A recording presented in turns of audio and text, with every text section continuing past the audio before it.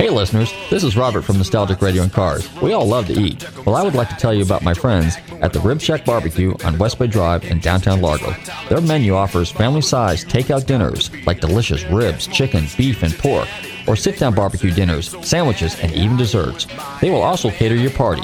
Everything is barbecued fresh using real oak for that great smoky flavor. So visit my friend Corey at the Rib Shack Barbecue in downtown Largo, West Bay Drive, or call them for a takeout order at 727-501-9090. That's 727-501-9090. They truly have the best smoking barbecue in town. Oh, and be sure and check out their great barbecue sauce. That's the Rib Shack Barbecue in downtown Largo, 727-501-9090. I'm telling Robert from Nostalgic Radio and Cars sent you.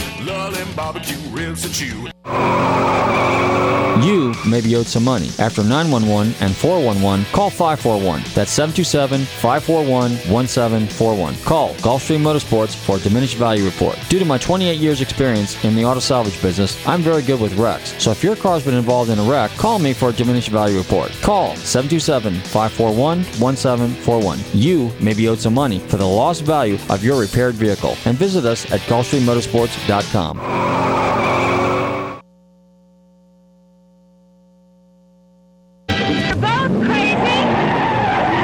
This is the Lively Set. James Darren's crazy about cars and Pamela Tiffin. Pamela Tiffin's crazy about James Darren in and out of cars. Doug McClure's crazy about Joni Summers. And Joni Summers crazy about Bobby Darren's new song hits. If you love him, girl, you just got to let it show. They get you where the fun and action are every time they grab a wheel or a girl. Edie, I'll count to 5 and I'll break down this door. Do you hear me? Go back to your turbans and marry them for all I care. I'm glad you showed your true colors before we were married.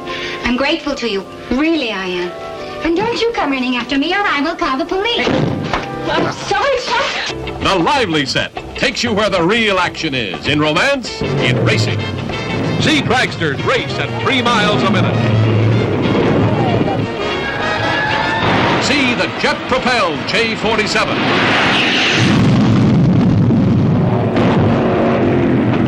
See the Bonneville World Speed Record Run. See the world's first turbine car, the car of tomorrow and the youth of today, in the famous Tri-State Endurance Race. A screen first. See international speed kings in action. Mickey Thompson, Duane Carter, Billy Krause, James Nelson, and Ron Miller. This is the Lively Set. Will you please not disturb us? Hello? If my daughter weren't here, I'd tell you exactly what I think of you. Mr. Manning, will you get off this phone and put Edie on? You lower your voice or I'll punch you in the nose. That's right. I'd like to win that race myself. I could use $20,000. What are you going to enter with, a wheelbarrow? And sell me the streamliner and the chassis from the stocker. I'd rather sell that stuff for junk first. Youth challenges the future down 1,000 tire-screening miles of danger.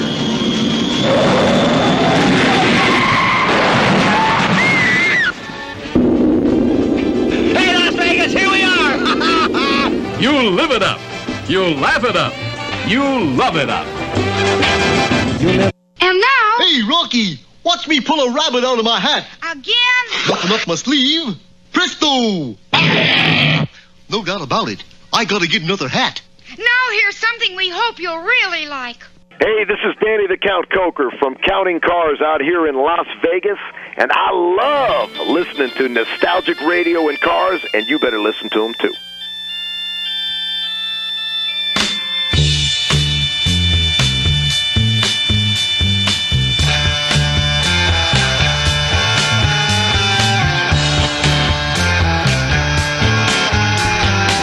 Okay, listeners, welcome. You're tuned into Nostalgic Radio and Cars, and I'm your show host, Robert. Run your computers and Google TanTalk1340.com, and you can see me live here in the studios in downtown Clearwater. Don't forget to check out our website, GulfstreamMotorsports.com, where you can find out all about us. And if you miss any of our 560 past shows, check out Nostalgic Radio and Cars. Good evening, Tommy. And counting. And counting to 561. And I enjoyed the anniversary show via YouTube last week, by the way. Oh, you did? Wow. Well, thank you for tuning in. Thank you. Yeah, that's hard to, sometimes we get lucky, and we had some other things planned and it didn't quite work out, but no worries. We did okay. And the fact that we're on the air 11 years is pretty doggone good. 11 years ago, I had no idea where I was going to be. When I sat here May 13th, I was sitting out here. I tell the story every anniversary show, but I was sitting out there, and our buddy Lee was sitting where you are. And I was supposed to go on at 2 o'clock, and then I chickened. 3 o'clock, 4 o'clock, 5 o'clock, 6 o'clock. Oh, really? Yeah, and then Lee goes, "Hey, look, kid, you gotta poop or get off the potty here. I mean, it's 7 o'clock, and you're the last show." But there weren't any shows. There was just Music of Your Life, and actually there was 1 or 2 shows in the meantime. But at any rate, then finally he says, "Look, you're just sitting there staring at me. There's nobody there." Little do you realize that we're in the Tampa Bay area. We got 4 million listeners potentially, or we got one of the two. Anywhere between 1 and 4 million. How about that? That sounds right. That's so you had a little stage fright there in the beginning. I had stage. Yeah, you actually do. I mean, now it's like it's second nature. I don't think anything of it. And actually, what was really good is the whole thing that came out of this thing. I was MC for a number of events over the years. Also, festivals of speed. So it kind of helps you get rid of your stage fright a little bit, and that insecurity. Of course, my mom, when I used to do drama when I was a kid, Mom would say, "Just stare out at the audience and just pretend you're staring at a cabbage patch." I said, "That was easy for you to say." Let's see, what was I? I was in 4th grade, and we did Mary Poppins. And I had a couple roles that I had to play, but I chickened out. So the only thing I did is read like the little caption, the little scenes, set up the scenes in between sets, right? And I was nervous as could be, and literally frightened. And then my mom said, "You're going to drama school." So I did. I went to drama school. Hey, don't tell anybody, but you know what my mom did? Because I was a klutzy little kid. Don't tell anybody. But my mom sent me to ballet. Wow, really? I'm kidding, because I was kind of a klutz when I was a kid, and my sister was taking ballet.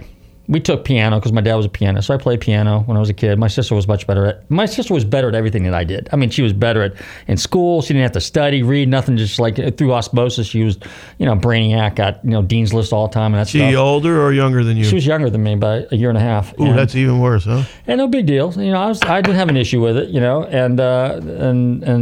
So my mom thought, well, maybe this will help you be less clumsy, and your sister's there anyway, and. The other thing I used to get into was I used to get in the scraps every once in a while. I grew up in a small northern town in California. When I went to San Francisco, it was a little bit different because there was, the civil rights crap was going on back in those days. So we'd get picked on by the other crowd. Because you were a ballet dancer? No, not because I was a ballet dancer. Oh, okay. A belly dance. No, because ballet. I said ballet. I know. I'm just playing on words here. But because I was a small town kid, let's just say. But see, the thing is, in our neighborhood, if you got pushed around, you just inherently kind of stuck up for your guns, and it didn't matter who you were, what color you were, anything like that. Well, in San Francisco, it didn't work like that. So. After getting in a few scraps, fights, if you will, coming home a little bloody, my mom said, "All right, it's time for you to go learn self-defense." So she sent me to judo, and I was very good at that. Much better at judo than I was ballet, I might add. But at any rate... Well, she was always trying to improve you. Yes, she was. Well, it's funny, because I had very natural athletic ability. I was very good athletically, but I never went out for sports. That was not my thing. I was a very strong swimmer, which is something I just inherently gravitated to. And I was very good at martial arts, obviously. And then because we lived up in the hills, we were climbing all the time. We're kids, we're just roughing it all the time. That's just what you did back then. We didn't sit home, and we didn't have these goofy little things, these little, like a bunch of little weenies and sissies and little girls that they are today, sitting behind a computer hiding there and bullying each other. And back in my day, you bullied somebody, step outside. Let's, I call you out right now. Let's settle it like men. That's what you did. And so anyway, long and short of it is I had fun growing up when I was a kid. It was fun because we were outdoors almost all the time. I mean, when you were a kid, I couldn't wait to get home after school. I'd do a little homework real quick, then my mom would turn me loose and go out and you'd play in the sand lot a little bit, and then I'd get on my bicycle. I loved riding my bicycle. And I'd head for the hills, meet a bunch of guys, and we used to climb. We had caves up there. We would go into caves. We'd climb trees. We'd climb the rocks. We just did all that kind of outdoor stuff. That was fun. A little pushing, shoving, and stuff like that, it was just a blast. I played ball. Obviously every kid played dodgeball. You played baseball. Or throw the football around a little bit. I mean, it's all kid stuff, Sandlot stuff. And it was a lot of fun. I mean, growing up. Today these kids have no idea. They don't. They're not physical. And we were back in those days, and we weren't girlified like they are today. So that's just the way it was. But anyway, so how did I get on this subject? I just went totally off tangent. Was this a car show? I think I was talking about. I don't know. And then when I moved to Florida in 1971, we had the beach. Of course, I'm from Marin County, so we've always had coastal. I've always been on the coast. I've always, beached a little bit. Did a little surfing, stuff like that. When we went to the surf area, to Santa Cruz, places like that. Stinson Beach, which you didn't really want to go to too much because they had a lot of sharks up there, so nobody went out in the water past 3 feet. Little did anybody realize sharks would come into 2 feet, So, but we had some nasty stuff out there. And when I got to Florida, it was like, this is really a cool beach. I really dug it, I mean, here, you're walking on the beach, got sugar sand and Clearwater Beach. You just grab your fishing pole, just go out there and fish. It was fun. We used to, on the seawalls, we didn't have seawalls where I grew up, okay? We had shorelines. So here are the seawalls, if you lived on the water, that was kind of cool. You just sit there and throw a line in the water and walk along the shoreline, grab a bag of shrimp or take your net, catch minnows right there. It was a blast. I mean, Florida was pretty cool back then. Really was. Now, with the price of real estate like that, you can't go anywhere anymore, And you have to have a fishing license? Are you kidding me? A fishing license? Come on. Anyway, Florida's cool. So where am I going with this? 561 shows as of today. We got a very special guest for you coming on. Alumni guest has been on my show many times before. He's a good friend of mine, and should be a fairly intellectual conversation. As a matter of fact, this gentleman is also from Marin County. He's from Sausalito. Okay, so I'm from Santa Fe, and Sausalito is like 4 cities down, just before you get to the Golden Gate Bridge. Last city before you get to the Golden Gate Bridge, going into San Francisco. Beautiful little town. Pretty cool. Anyway, Tommy, I think you need to fire up the stereo. And I did go look at some cool cars this week. Where was I? I was wasn't really a junkyard. It was kind of a junkyard. And there were some old cars in there. I'm trying to think. I think I even took pictures of it. I go off tangent every once in a while, and I see something and I, on weekends it's just kind of fun to drive around. Sometimes during the week if I have to run some errands, but I'm trying to think where it was. There was some cool old cars in there, and I thought that was pretty neat. And I was going to talk about it, but my mind went. See, it's the sign of Alzheimer's, dementia, age. It's just a combination of all. Senility. I don't know. It's one of those things. Hey, you're tuning into Nostalgic Radio and Cars. Tommy's going to play a song for you. Guess which one? Man, I'll tell you what. I just wrote it down, and I can't even remember. Is it For What It's Worth? How about you didn't write it down? I did or did not? No? Are you serious? What are you playing? How about For What It's Worth, Crosby, Stills, Nash & Young? Let's go play with that one. I don't know why I was on a Crosby, Stills, Nash & Young. How about some Rolling Stones?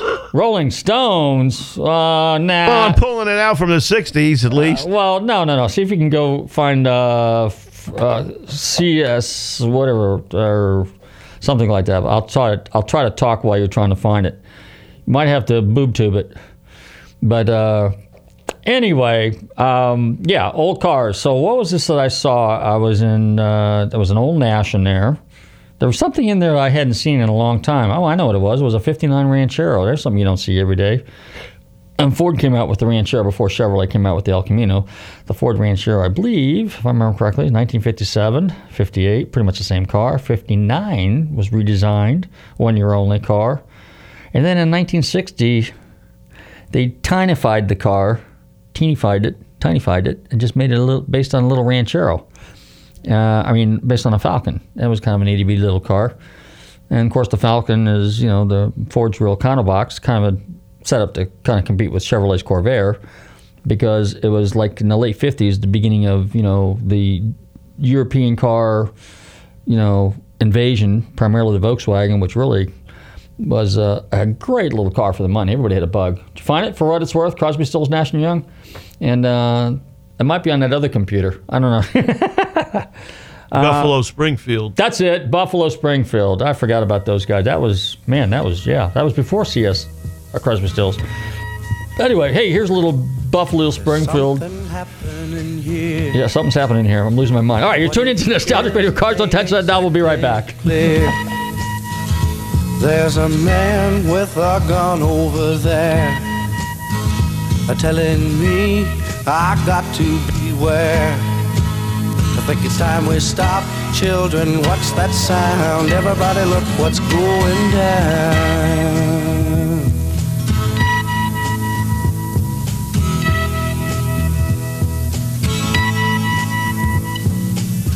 There's battle lines being drawn. Nobody's right if everybody's wrong. Young people speaking their minds are getting so much resistance from behind. Every time we stop, hey, what's that sound? Everybody look what's going down.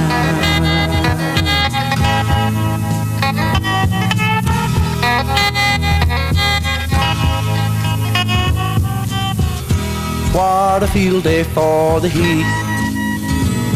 1,000 people in the street singing songs and carrying signs. Mostly say hooray for Come our enjoy the best brews in Tampa Bay at Dunedin Brewery. Known as Florida's oldest microbrewery, they are always working to create a unique variety of craft beers for every taste. In addition, Dunedin Brewery features a full menu, including everything from their famous wings, burgers, salads, flatbreads, and more. Don't forget about their live music, including the Wednesday Night Players Jam. That's Dunedin Brewery, 937 Douglas Avenue in downtown Dunedin. Visit them online at DunedinBrewery.com.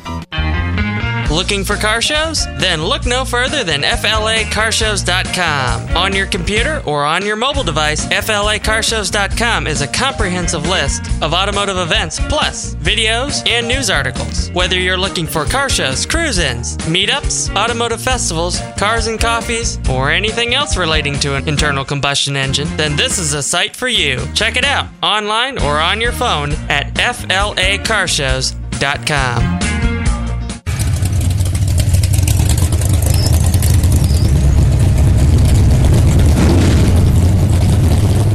Hey, we're back and you're tuning into Nostalgic Radio and Cars as I'm trying to find a set of earphones that work here because somehow we get these guys that use the show and they just don't appreciate our equipment around here. Anyway, so the 59 Ranchero, we were talking about that. And then, let's see, what's coming up as far as shows? Well, anyway, first off, I forgot to mention that the other day was Memorial Day. And, hats off to all the soldiers and all the guys that have put themselves on the front line for us. That's pretty remarkable. And my hat's off to those guys. At any rate, and let us not forget, right, Tommy? And let's see, what's coming up? The summer's here. And, some of these car shows, the big one that's coming up in August is the Monterey Collector Car Week, and we're really looking forward to that. I'm not sure what the flying situation is going to be, but this year I actually thought about driving up there. But my problem is if I drive out there, and even though it's a 4-day drive, 3.5-day drive, it'll take me a month. Because, I might say, yeah, all right, so if I leave here, point A, go up to I-10, head out, go north on 85 or 101 to San Francisco area, I might end up going by way of North Dakota, Montana, Wyoming, Oregon, back over to Idaho, down to Nevada, back up to Northern California, and back down, in quest of cars. There's a gentleman that just recently, I talked to him, and he's a big Porsche guy. He calls himself a treasure hunter, and that's something I've always wanted to do. I've always kind of done it on a small scale, beat around the bush and wind up in junkyards and garages and stuff like that. And it's always exciting. But I'm going to have this gentleman come on our show here in a couple of weeks, and he most recently wound up in a garage and discovered the rear transaxle that came out of James Dean's 1955 Porsche 550. And it was put on Bring a Trailer, and it Now, ordinarily, a 550 Spider is a $3 to $4 million, $5 million car. One recently surfaced out west, was in a storage unit for a number of years. The whole car brought, I'm told, amounts of money, probably in the $4 or $5 million range. And a very unique car with very interesting race history. But this transaxle sold for $300,000. So we're going to have him on the show, and he's going to tell us about some of the unique things and why that particular transmission was worth so much money. In the meantime, I think what Tommy's going to do is go ahead and fire up the stereo for us, and we're going to get our guests on the line. And we're going to talk about some other interesting things this evening. And but remember, if you want to find out for some of the most fascinating, legendary names in motorsports and people and stories and all that good stuff, check out Nostalgic Radio and Cars here. Hey, you're tuning to Nostalgic Radio and Cars. Here's a little Jim Croce. He got a tattoo on his arm, say, baby. He got another one that just say, hey. Whatever Sunday afternoon, he is a dirt track demon in a 57 Chevrolet. Oh, rapid roar, that stock car boy. He the best driver in the land. He say that he learned to race a stock car by running shine out of Alabama. Oh, the demolition derby and the figure eight. It's easy money in the bank. Compared to running from the man in Oklahoma City with a 500-gallon tank. Oh, rapid roar, that stock car boy. He ain't too much to believe. You know he always got an extra pack of cigarettes rolled up in his t-shirt sleeve. He got a tattoo on his arm, say, baby. He got another one that just say, hey. And Sunday afternoon he is a dirt track demon in a 57 Chevrolet.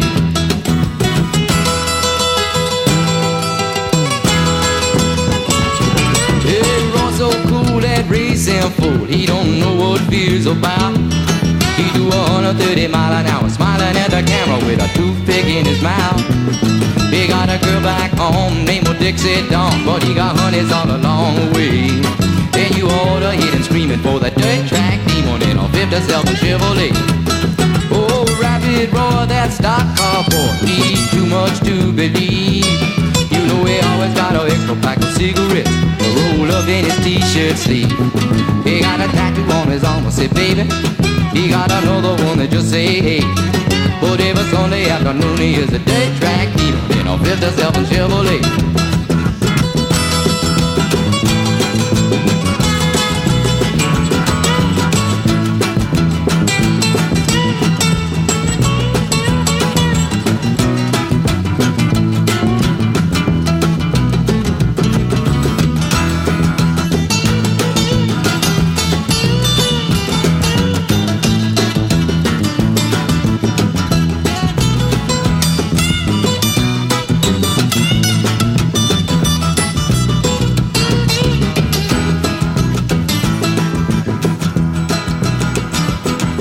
It doesn't matter to you, but it just drives me crazy when you start buying pieces you don't know anything about. Enjoyment's enjoyment, Sandy.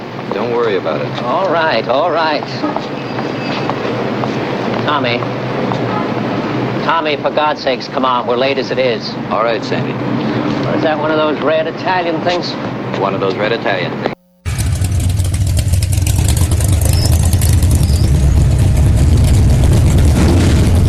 Hey, this is Chip Foose, and you're listening to Nostalgic Radio and Cars. Rock on.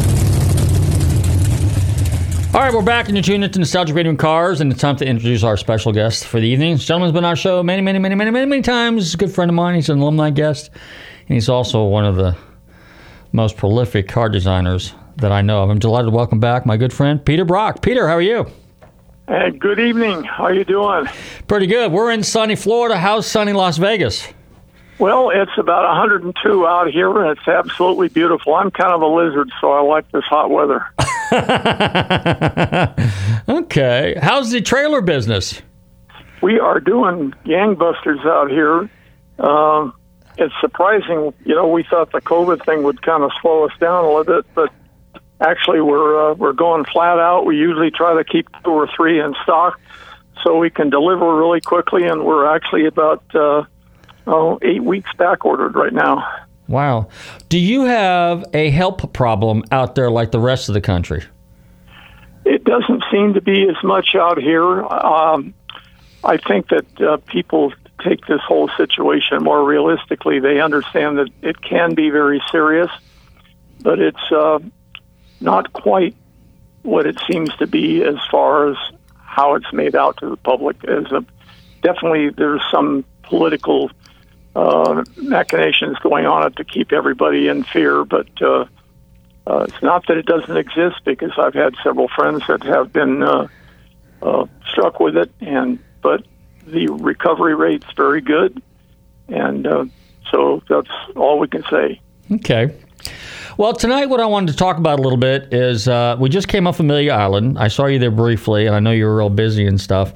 And but there was the thing that I always get interests me is the interesting car designs. I mean, one of the cars that stood out was obviously the featured mark, which was Hispano Suiza. Yes. And the Xenia, I think they call it the Xenia Coupe. Yes, that's been exhibited several different places. Yeah, it's quite an interesting car for its era. So what's your thoughts on that? When you look at cars like the Xenia, and then you look at the stuff that we got today, and in its day, and that was, I think, 36, 37 when that car came out?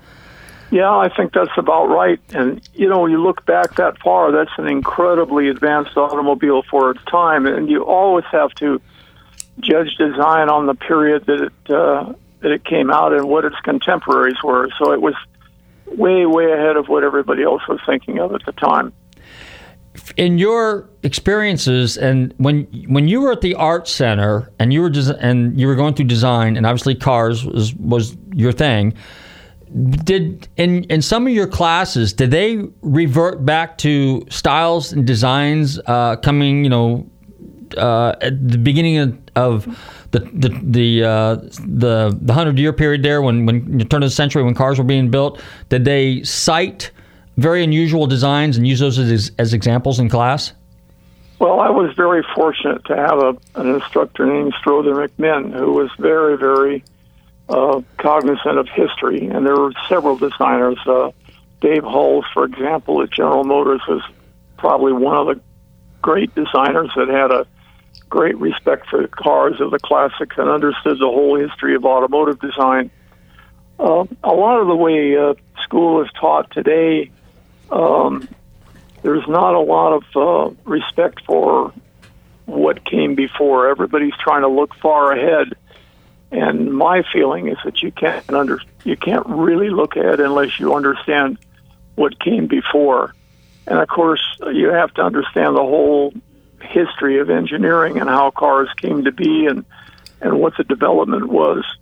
For example, I just did a piece for Classic Motorsports Motorsports magazine on a car that was designed clear back in 1912 by a group of Frenchmen, and they completely broke away from what had been done in the early 1900s, because at that time the metallurgy was such that you couldn't turn very high RPM in the engines, for example.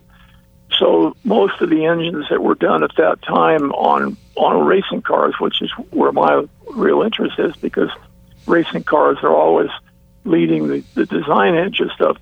So those cars of that period were sometimes 20 liters or 15 liters or 17 liters in size. So they were these huge engines, and the only way they could get any power out of them was go large cubic inches, because they couldn't turn very high RPM. So these Frenchmen, they were a bunch of garage mechanics, really, that worked for Peugeot, but they were also very, very skilled in their thinking. And upstairs, of course, there was a very, very educated group of designers that worked for Peugeot. And these guys were simply aghast that these garage mechanics downstairs wanted to design a race car to represent the company. But you were talking a little bit about Hispano Suiza, and Mark Birkett, who had worked for as the lead designer for Hispano Suiza, was building probably some of the most advanced cars of the day in Spain, just like Rolls was doing in England with Rolls-Royce. So those were the two leading cars, along with Mercedes, of the great cars of that era. In other words, they were thinking about things that nobody else was working with. Everybody else was working with materials and engineering experience that was available to them. and they weren't thinking very far ahead. But the changes were occurring so quickly at that time in terms of what machining was capable of and what metallurgy was coming along. It was just, everything was changing. And the interesting thing is that all of the people that were involved in aircraft design, automotive design, and marine design all worked very, very closely, because whatever power came out in either of those areas transferred. So there were as many as 50 or 60 different companies in Paris at that time that were designing engines, because it was a wide open field. And of course, we went through the same thing here in the early 1900s and 20s. We had 150 automobile companies, and over time, each of those were absorbed by another one, and we finally ended up, with the big three. But that's the way everything starts out. There are people that are doing all kinds of stuff, and you see that repeating now in the electric car business. There's a dozen guys out there or more that are seriously building electric cars, and in time, I think we'll end up with maybe 4 or 5.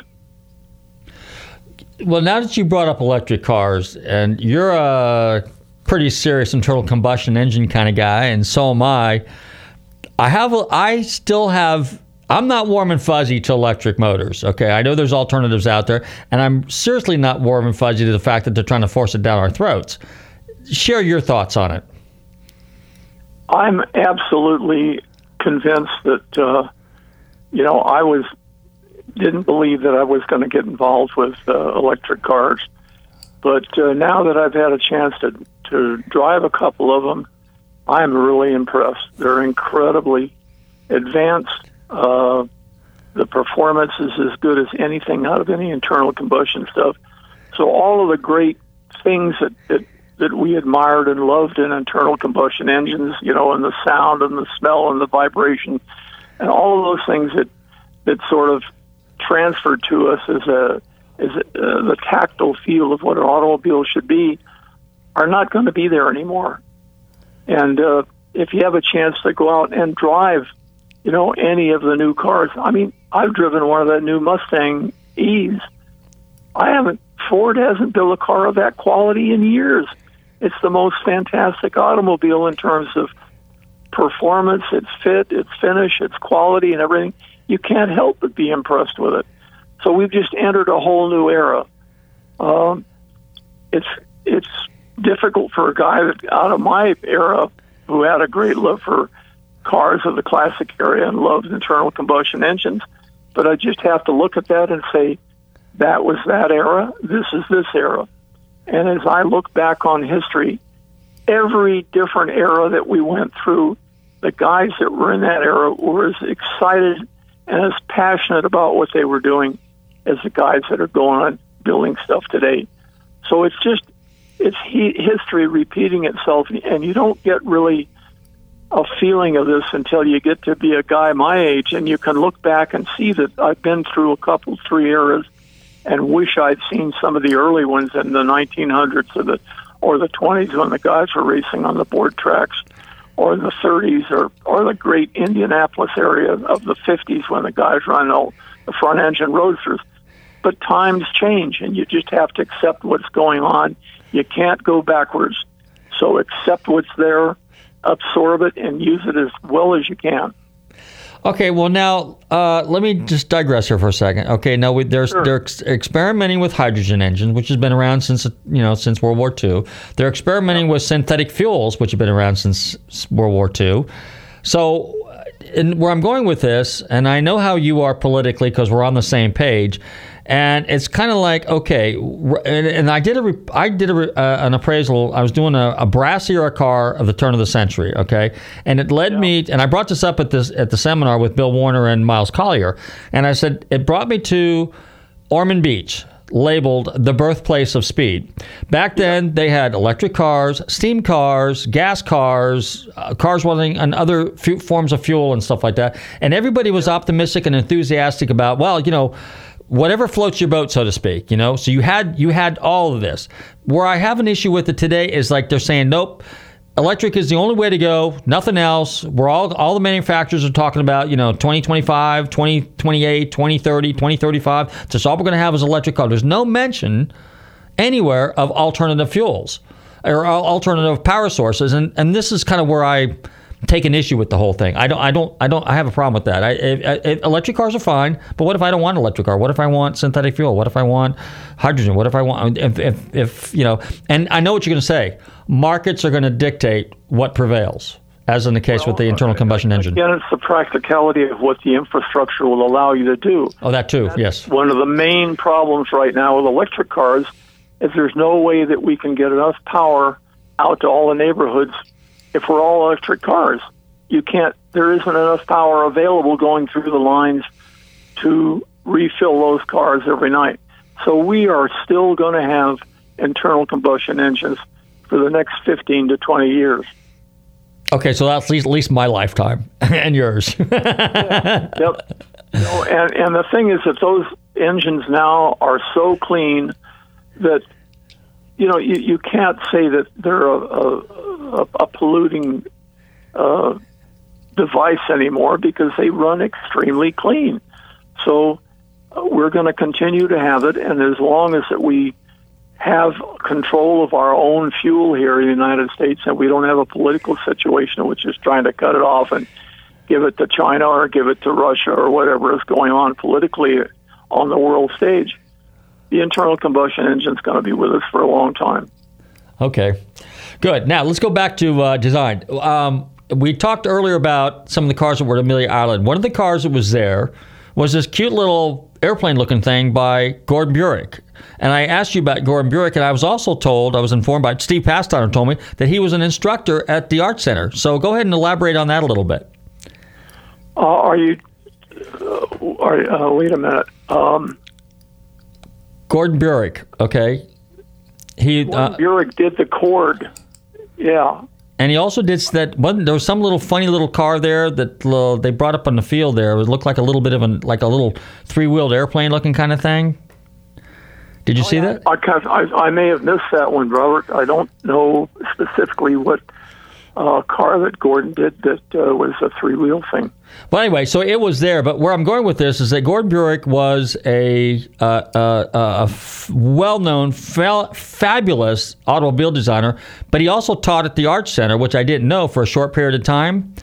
And we were talking about this earlier. I thought you were talking about our English designer, Gordon, who designed, the F1 and the current great cars that are coming out of England right now. So we may have missed on that particularly, but I don't remember Gordon Burek ever teaching at Art Center. Oh, really? Okay.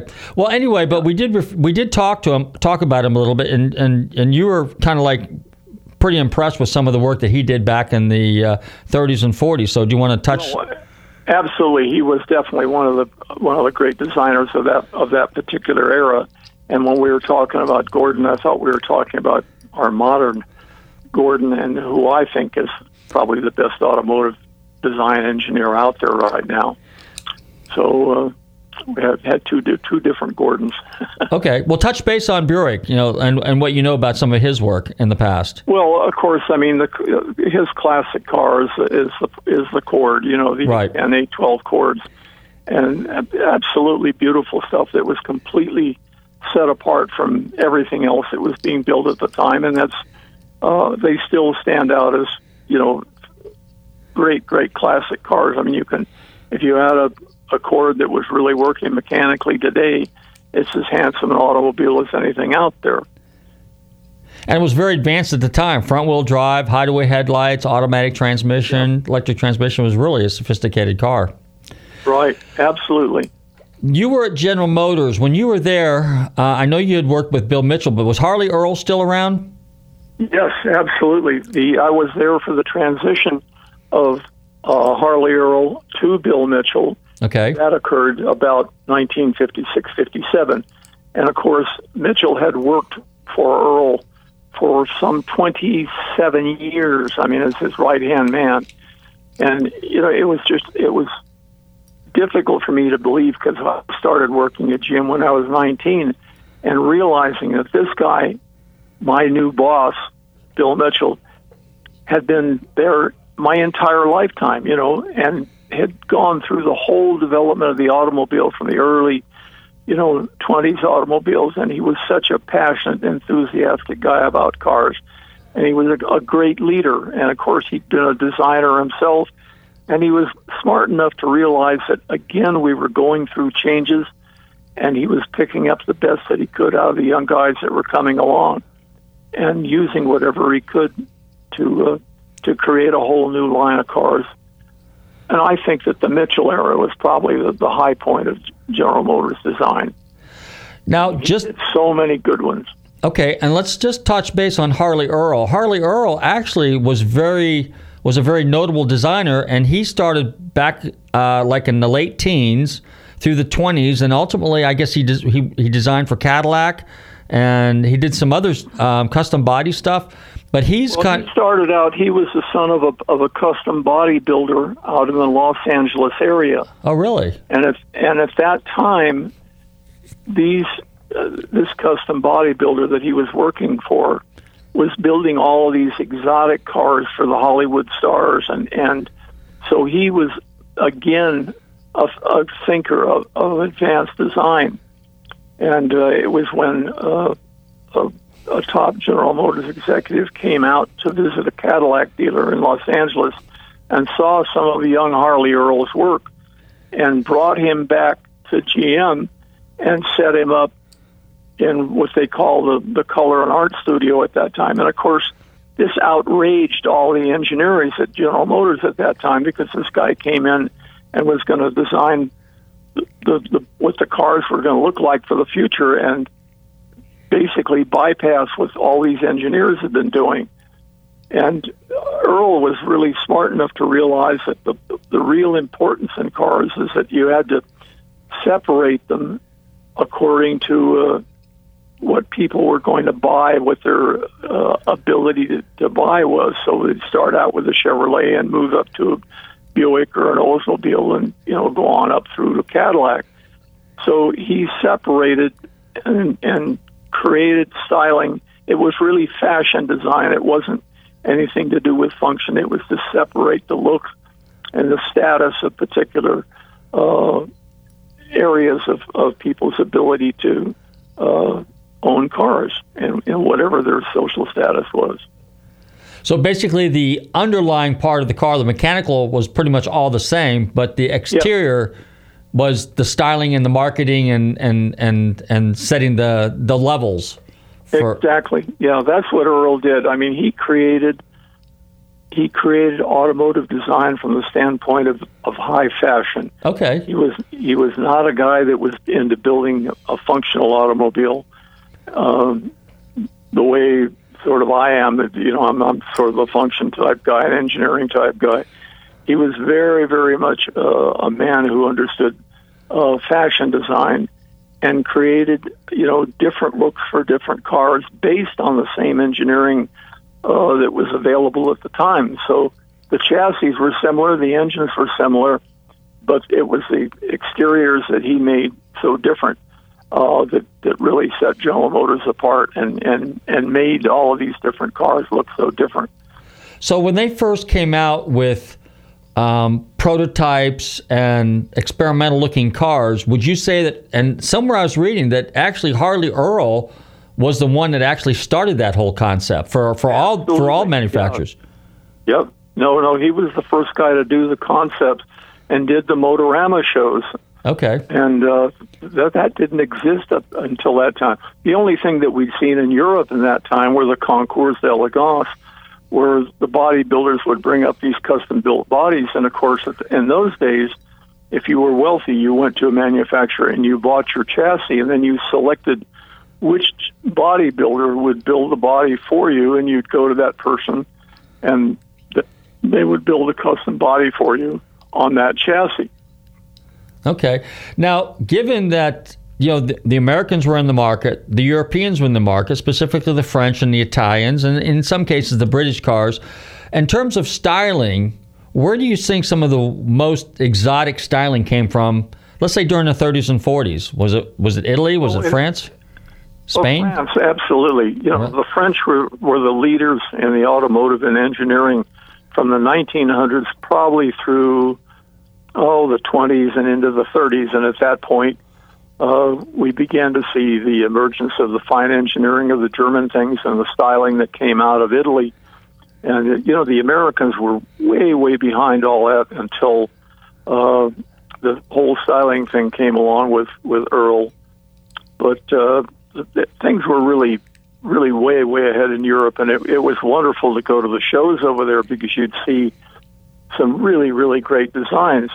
And that changed in eras. I mean, the French phased out, into World War II, and then after that, it was pretty much the Italians that came into resurgence. With the top guys like Scaglione or Bertone or Ghia or Pininfarina. Yeah. I mean, all of the great design houses at that time were in Italy, and of course, when we were working in JM, I mean, we were always looking over to what was going on in Europe, and the stuff was fabulous. But the thing that really amazed me is that we were doing equally as good things within General Motors styling, but management was so behind the idea, behind in their ideas of what was acceptable, they wouldn't accept any of these great designs that came out. So consequently, it looked like the Europeans were always far ahead of what was going on. But in truth, there was some great, great stuff that was going on.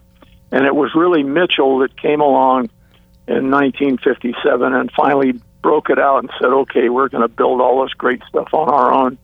And that's why he was such a great leader in creating that. And he had a great staff of guys underneath him that, led the different studios. But he, as a leader and a director, he couldn't have been better. He really broke away from all the traditional stuff that had been done. Even though it was great for its time. All the Harley Earl stuff was great for its time, but the era had changed, and when Mitchell came in, he brought in probably the best era of General Motors design ever. Would you say there's a difference? If I said you're an automobile stylist and you're a designer, are those two different peoples, two different... Yes, completely. Okay. The word stylist is pretty much has to do with fashion design. Okay. So Harley Earl was a stylist? He was a stylist, yes. Okay. Absolutely. And Bill Mitchell was a stylist as well. Okay. And the real hardcore designer guys are the guys that are out there working with the engineering, trying to make cars as efficient as they possibly can within the aesthetic design things. So anybody that steps away from what's currently in fashion, it probably doesn't look too good. And I went through that whole thing with the Daytona Coupe when I first, wanted to propose that car to the guys in the shop at Shelby's. That thing looked so strange that they all refused to work on it. They thought it was just the ugliest looking thing they'd ever seen and wouldn't want to work on it. But of course, as soon as we got the car running and it went out there and it went fast, it was instantly a good-looking car. Because at that point, in judging the function of an automobile, everything was by the stopwatch. And if you could come up with something that was faster than anybody else, it became a good-looking car because it epitomized speed. Well, if you look at it, granted the car, you guys built the car, and a couple were built in Italy, but it does have an exotic European look to it. And I think it's gorgeous. The Ferrari GTO was out at the time. No, it's accepted that way. It's it's got its own place in history. But believe me, at the beginning of that car, it was considered so strange looking with that chopped off tail and the weird roof line on it. People just said, God, that's just awful looking. I don't want to be involved with anything like that. And I had the top fabricating guys in Southern California working for Shelby, under Phil Remington, who was our chief engineer there, and they just didn't want to have anything to do with it. So the car was built off in the corner by pretty much a kid that came in from New Zealand, a guy named John Olson, who was just, over the moon to be working at Shelby's. And because he didn't belong to the California group, he wasn't accepted yet, they kind of gave him the project to do. So he ended up building most of the car and became the crew chief on the car, along with Ken Miles and myself. And we built the car off in the corner. And really nobody paid any attention to it. They just thought it was a dumb-looking car. And so when we took it out to test, there wasn't even very much interest in it. And, of course, we get out there, and the thing was a rocket ship. And, Miles, he didn't even run 20 laps. He says, we're done testing. Get this thing back to the shop. We'll finish it up. This is the best race car that we've got. We can go beat Ferrari with it right away. And at that point, he told Shelby, and Shelby came down and told all the guys in the shop. He said, I don't care what you guys thought last week. As of today, this is going to be our lead project, and everybody's going to work on it, and these are the times. And when he showed everybody the times that the car had chun, and believe me, this is the exact same chassis underneath. All that got changed was the body. It went from 160 miles an hour to about 185, and its fuel efficiency went up 20%. So that alone instantly convinced everybody that, we had a winner, and everybody dived in, and all of a sudden it became a good-looking car, and everybody loved it. But boy, prior to that point, believe me, nobody wanted any part of it. And it won the 1965 World Manufacturers Championship. Well, actually, it would have won it in 1964 if we'd gone to the last race, which was at Monza, Italy. And Ferrari knew that if he had to compete with us there, he would have lost not only the race, but he would have lost the championship and would have lost the entire respect of the Italian populace, because he was expected to win. I mean, he'd been the champion car in the world since 1961. So for 5 years, nobody had ever come close. Aston Martin hadn't come close. Jaguar hadn't come close. Maserati hadn't come close. And even Ford had come out with a new, Lola Mark VI, which turned into the GT40. Nobody could get close to Ferrari.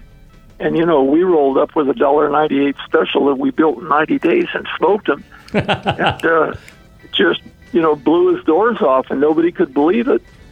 And that was history. And we got down to a last race, and he went to the Auto Club d'Italia and had him cancel the race. And at that point, he because we had blown up, we had a fire at Daytona, we didn't get any points there. So as the season went along, we were neck and neck on points. And because we didn't finish at Daytona, he had, I think, 6 more points than we did when we were going into Monza. And, of course, if we had won there, we would have, won 9 points, so we would have won the championship by 3 points. Pete, we're up against the clock. We will have to finish this story another time, but I want to thank you very much for coming on the show this evening. And you take care. Great story, Pete.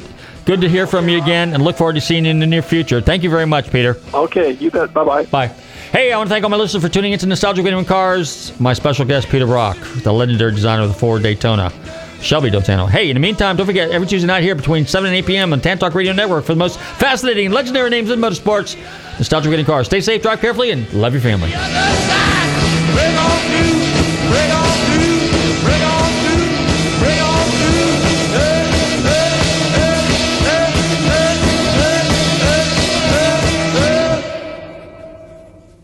WTAN, Clearwater. FM 106.1. WDCF, Dade City. FM 102.3. WZHR, Zephyr Hills. FM 104.3. Listen.